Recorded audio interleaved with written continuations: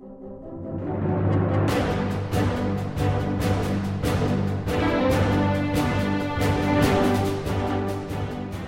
to the Verse by Verse podcast, a ministry of the Friendship Congregational Bible Church.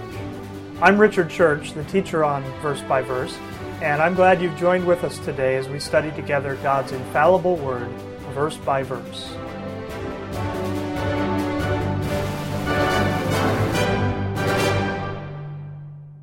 All right, we're going to continue today in Acts chapter 4, if you want to turn there in your Bibles.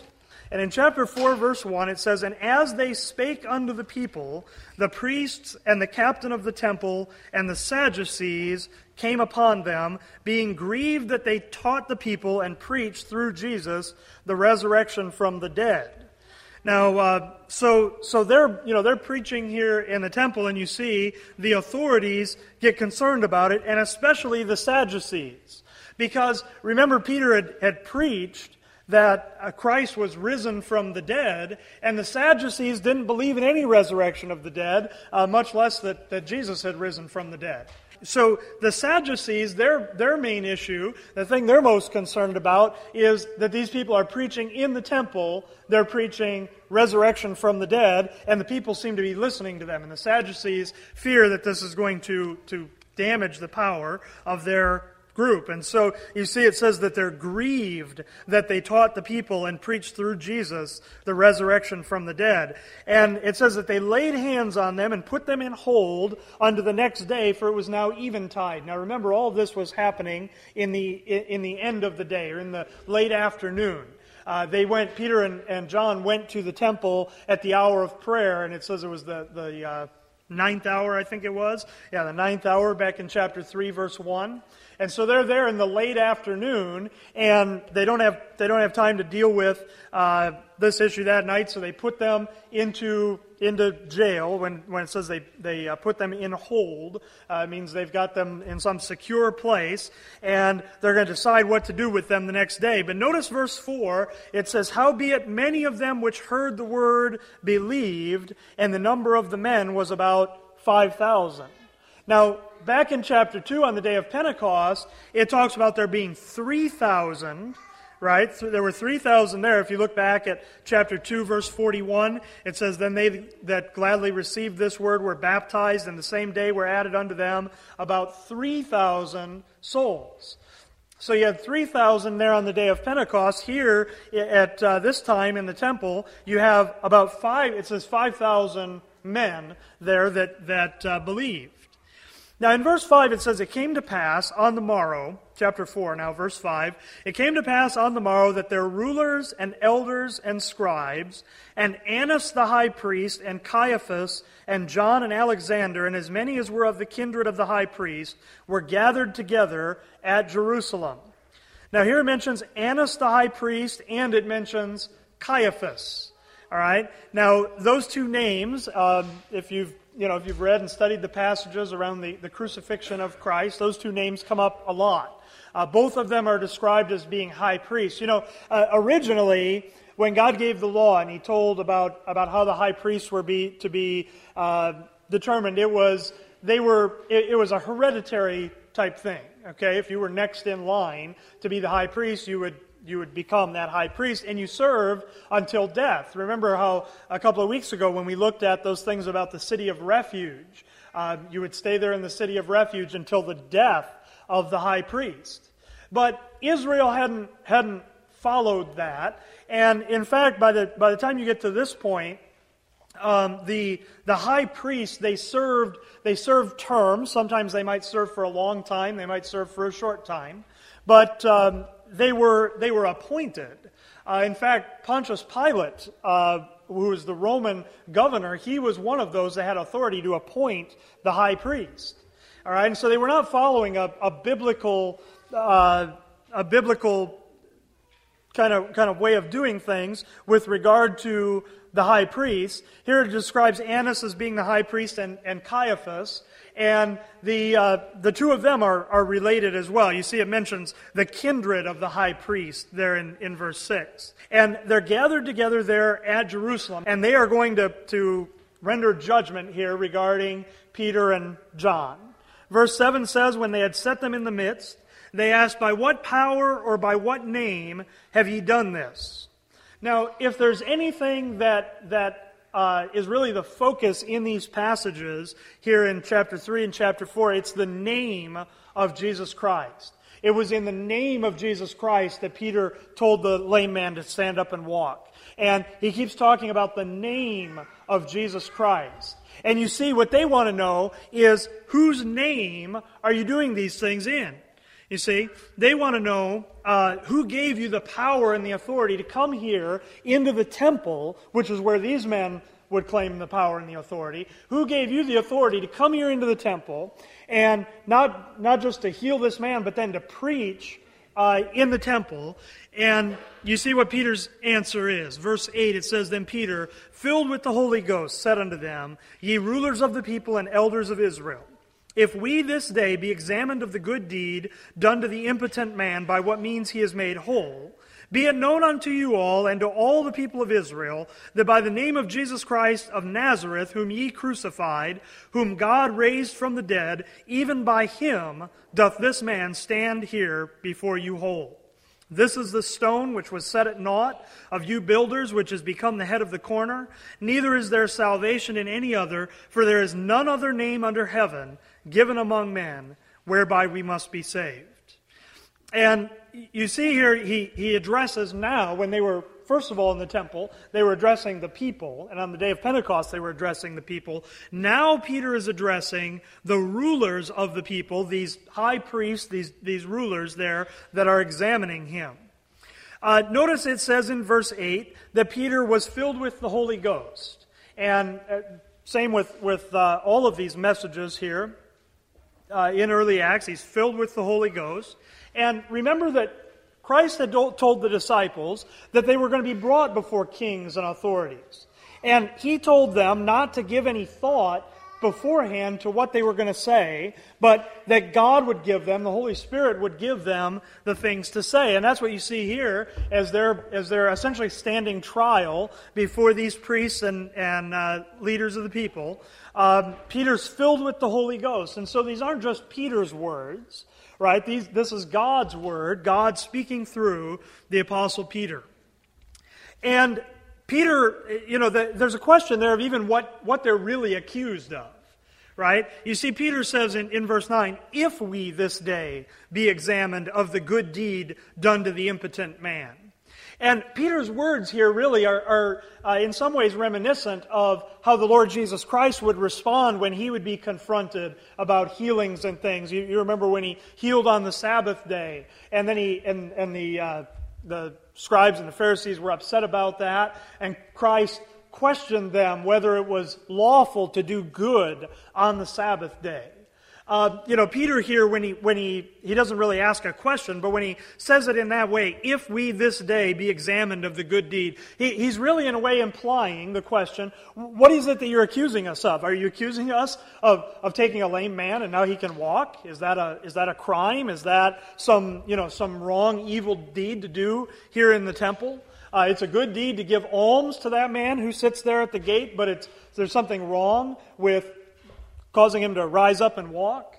Right? So Peter says, if that's what we're being examined of, if we this day be examined of the good deed done to the impotent man, by what means he is made whole, be it known unto you all and to all the people of Israel, that by the name of Jesus Christ of Nazareth, whom ye crucified, whom God raised from the dead, even by him doth this man stand here before you whole. You notice that Peter doesn't defend himself there on his own authority. He doesn't claim that he doesn't need any authority to do what he's doing, but rather he claims to be doing these things in the name and in the power of the Lord Jesus Christ. And, that ought to be our attitude as well. There are often times when people will even preach the Word of God, not in the authority of the Lord Jesus Christ, but just in their own authority. In fact, that's what the Pharisees had done. See, they had set themselves up as an authority even above the Word of God, where they had gone way beyond the Word of God in adding all kinds of things. And there are many people who even will share the gospel, and yet they're not doing it really like Peter would be here with that kind of authority from Christ. Peter in his epistle says, if any man speak, talking about believers speaking the things of the Word of God, he says, if any man speak, let him speak as the oracles of God. Right? If you're going to speak the Word of God, do it with the authority, really, of Christ, as if you're speaking the Word of God, because you are.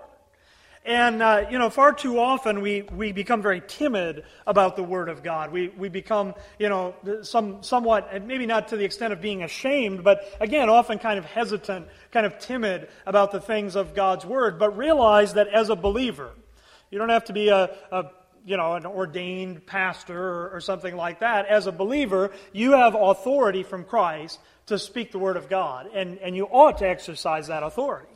Here, again, Peter, wants to make it clear he's not doing anything by his own authority. Back when he was talking to the people the day before. Remember, just look back to remind yourself. Go back to chapter 3, verse 12.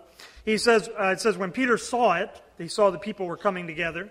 When Peter saw it, he answered unto the people, Ye men of Israel, why marvel ye at this? Or why look ye so earnestly on us, as though by our own power or holiness we had made this man to walk? The God of Abraham and of Isaac and of Jacob, the God of our fathers, hath glorified his Son Jesus, whom ye delivered up. And he talks about them denying Christ. And you skip down to verse 16. His name, through faith in his name, hath made this man strong, whom ye see and know, yea, the faith which is by him hath given him this perfect soundness in the presence of you all. Peter is very clear. He's not trying to take any glory for himself. Peter wants to be clear that it's not any power of his to do this deed, but it's the power of Christ, it's the power of God. And he uses the opportunity to make the same point that it's the power of God that raised Jesus from the dead. Even though Israel had killed him, even though they had put him to death, God had raised him from the dead. And if God can raise him from the dead, God can make a lame man to walk. And so Peter's very clear about that. So when it comes to the Word of God, there are often times where people kind of go off on their own authority. And they'll if you question somebody about something they've taught or something like that, rather than going back to the Word of God, there are many people just sort of have the attitude of it's right because I said so. And things aren't right because I say so or you say so. Things are right because the Word of God says so. All right? On the other hand, there are also people who, like I say, are very timid. That kind of attitude is going beyond the Word of God. There are people who are very timid about the Word of God and do it a disservice. Again, like Peter says, if you're going to speak the things of God's Word, they ought to be spoken with authority. One of the things that the scribes and Pharisees noticed about the Lord Jesus Christ was the way that he spoke with authority. They say he doesn't, and the people noticed it as well. That he doesn't speak like one of the scribes. The scribes would speak in a certain way, but Christ spoke as somebody who had authority, and that authority has been delivered to believers. And so when we speak the things of the Word of God, we ought to do them as if we are speaking the Word of God, because that's what it is. You see, as Peter stands here, and this, the attitude that Peter has as he stands here before these rulers, isn't lost on them. We'll see a little bit later on. They recognize that. But here's Peter, who just a few weeks before this had denied the Lord Jesus Christ, denied that he even knew him. Here he is before some of the highest men in Israel, and you see this testimony that he bears before them. And you see that influence of the Holy Spirit there. When Peter denied the Lord, he didn't have the Holy Spirit yet, but now he does. And he stands there before them, and he, again, the common thing to all of these messages here, you notice he tells them in verse 10, again he says, Be it known unto you all, and to all the people of Israel. There again is that focus on Israel. Things aren't going out to the Gentiles yet here at this point. And you see what he says, that by the name of Jesus Christ of Nazareth, whom ye crucified.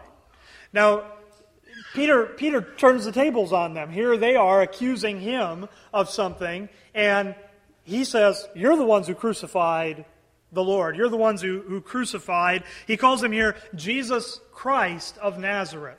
And that term Christ, we maybe kind of skip over it in our thinking because we think of Jesus as, Jesus Christ, the Lord Jesus Christ. But realize that the term Christ is Messiah.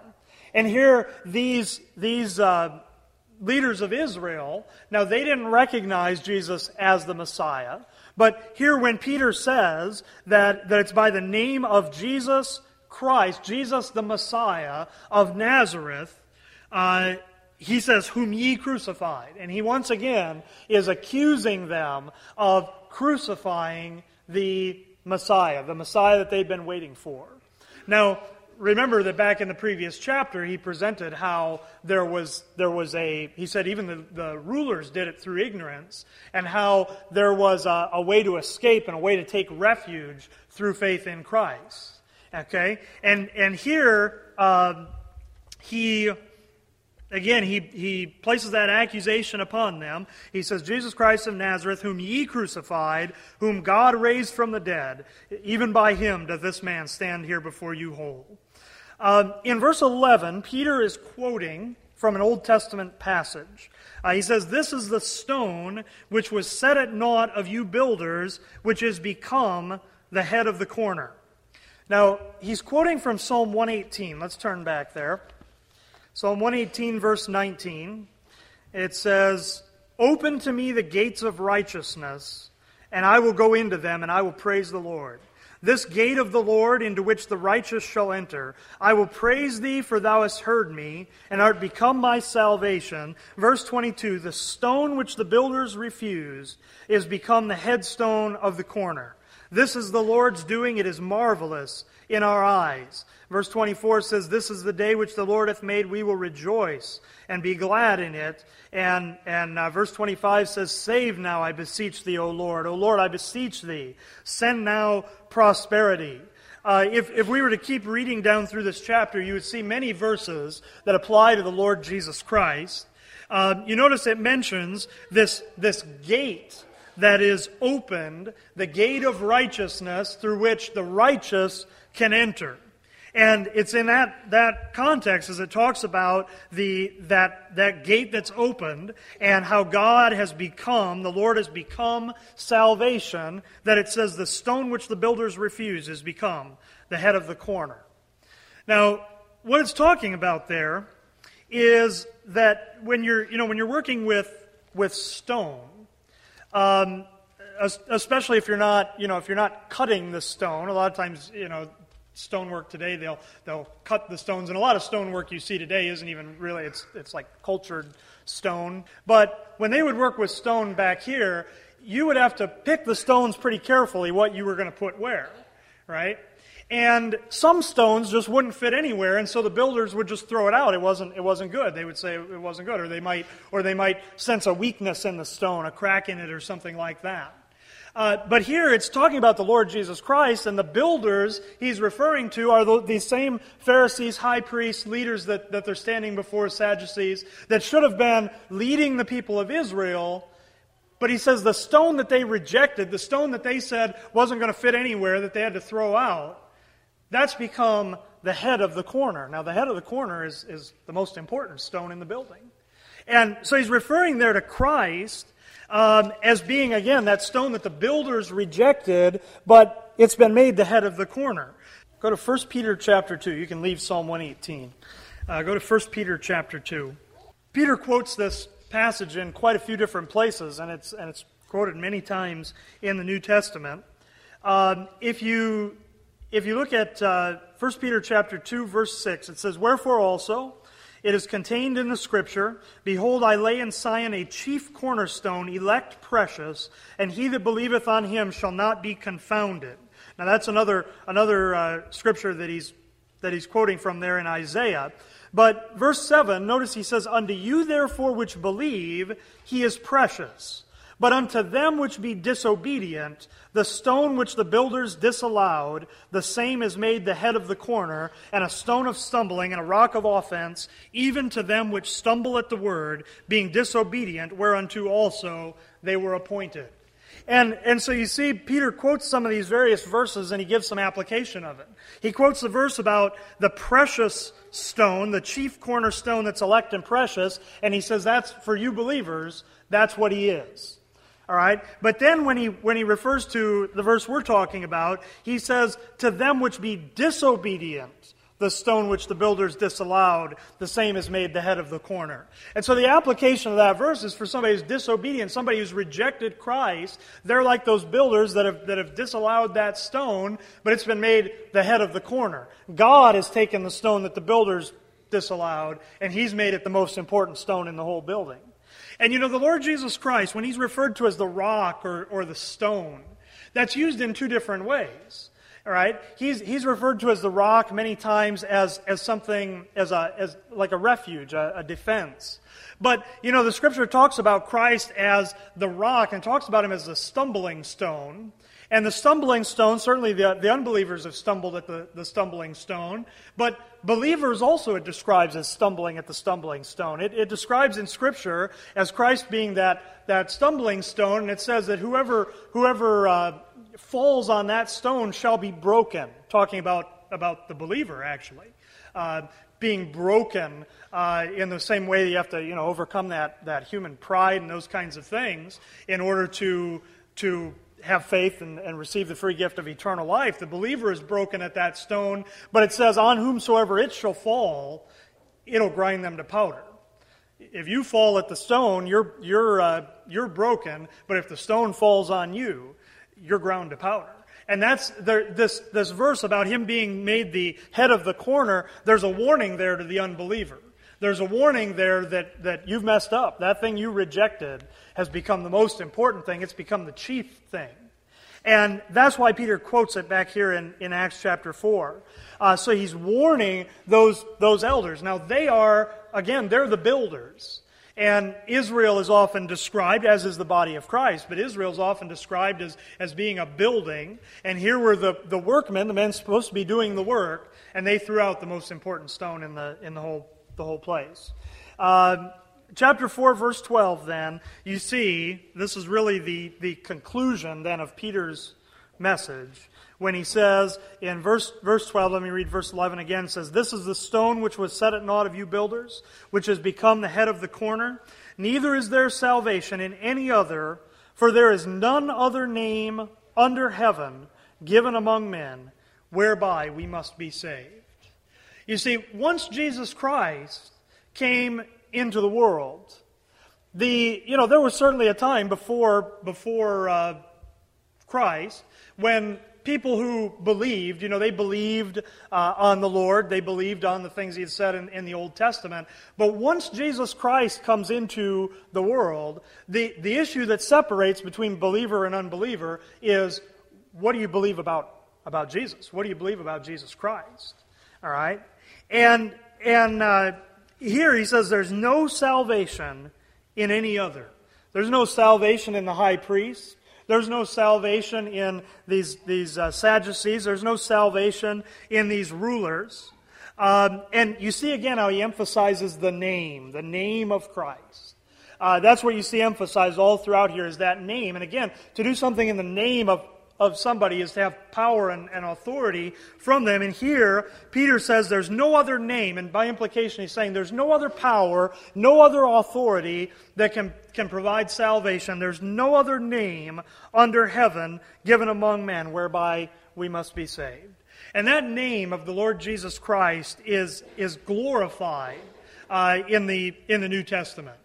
Go over to Philippians chapter 2. After describing the sufferings of the Lord Jesus Christ, after describing his humility and how he humbled himself and became obedient unto death, even the death of the cross, verse 9 of Philippians chapter 2 says, "Wherefore God also hath highly exalted him, and given him a name which is above every name, that at the name of Jesus every knee should bow, of things in heaven and things in earth, and things under the earth, that every tongue should confess that Jesus Christ is Lord, to the glory of God the Father."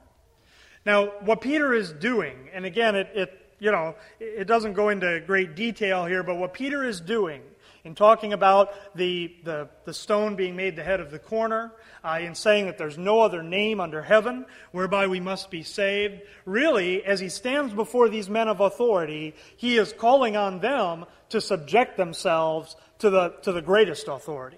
You see, to this one and this name that has been exalted above every name, this name that eventually every knee is going to bow to, every tongue is going to confess one way or another.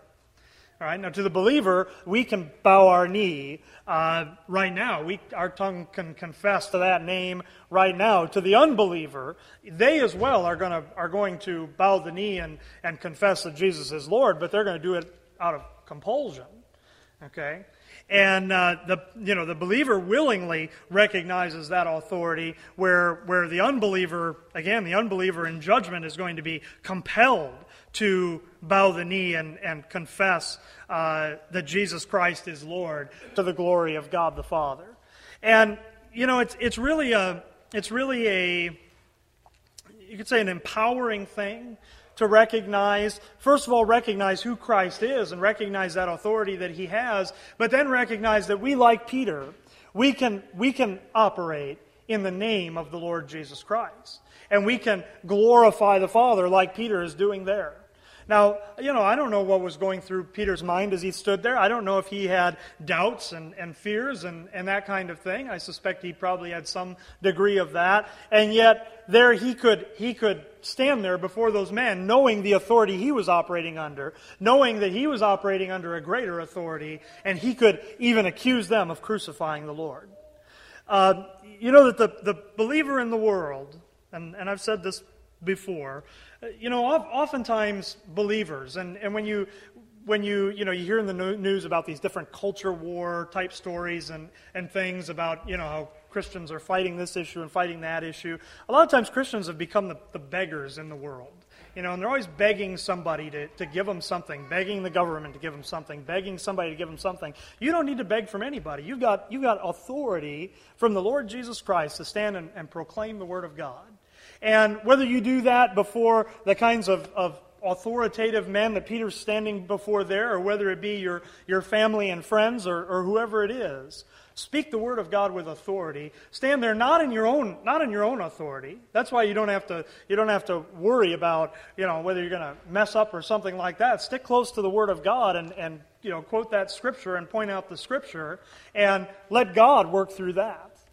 So often we think that it's about us, it's about what we can do, our power, that kind of thing, and we don't really unleash the real power which is in God's Word. You're not going to argue an unbeliever into believing the Word of God, but rather let the Word of God do its work. All right, I think it was Spurgeon that said that if you have a lion in a cage, you don't have to defend the lion. All you have to do is let it out of its cage. It'll defend itself. And the Word of God is a lot like that. And a lot of times we keep the Word of God bound up in its cage, and we aren't out telling people about it, proclaiming God's Word, or we're trying to argue people into believing or that kind of thing. But realize where the power is, and you have the greatest source of spiritual power available to you. It's not the spirituality section of the bookstore. It's the Word of God, and understanding that authority that we have, and understanding like Peter did, where he could stand before some of the highest men in his nation and speak truth to them. That's the power that God gives to us.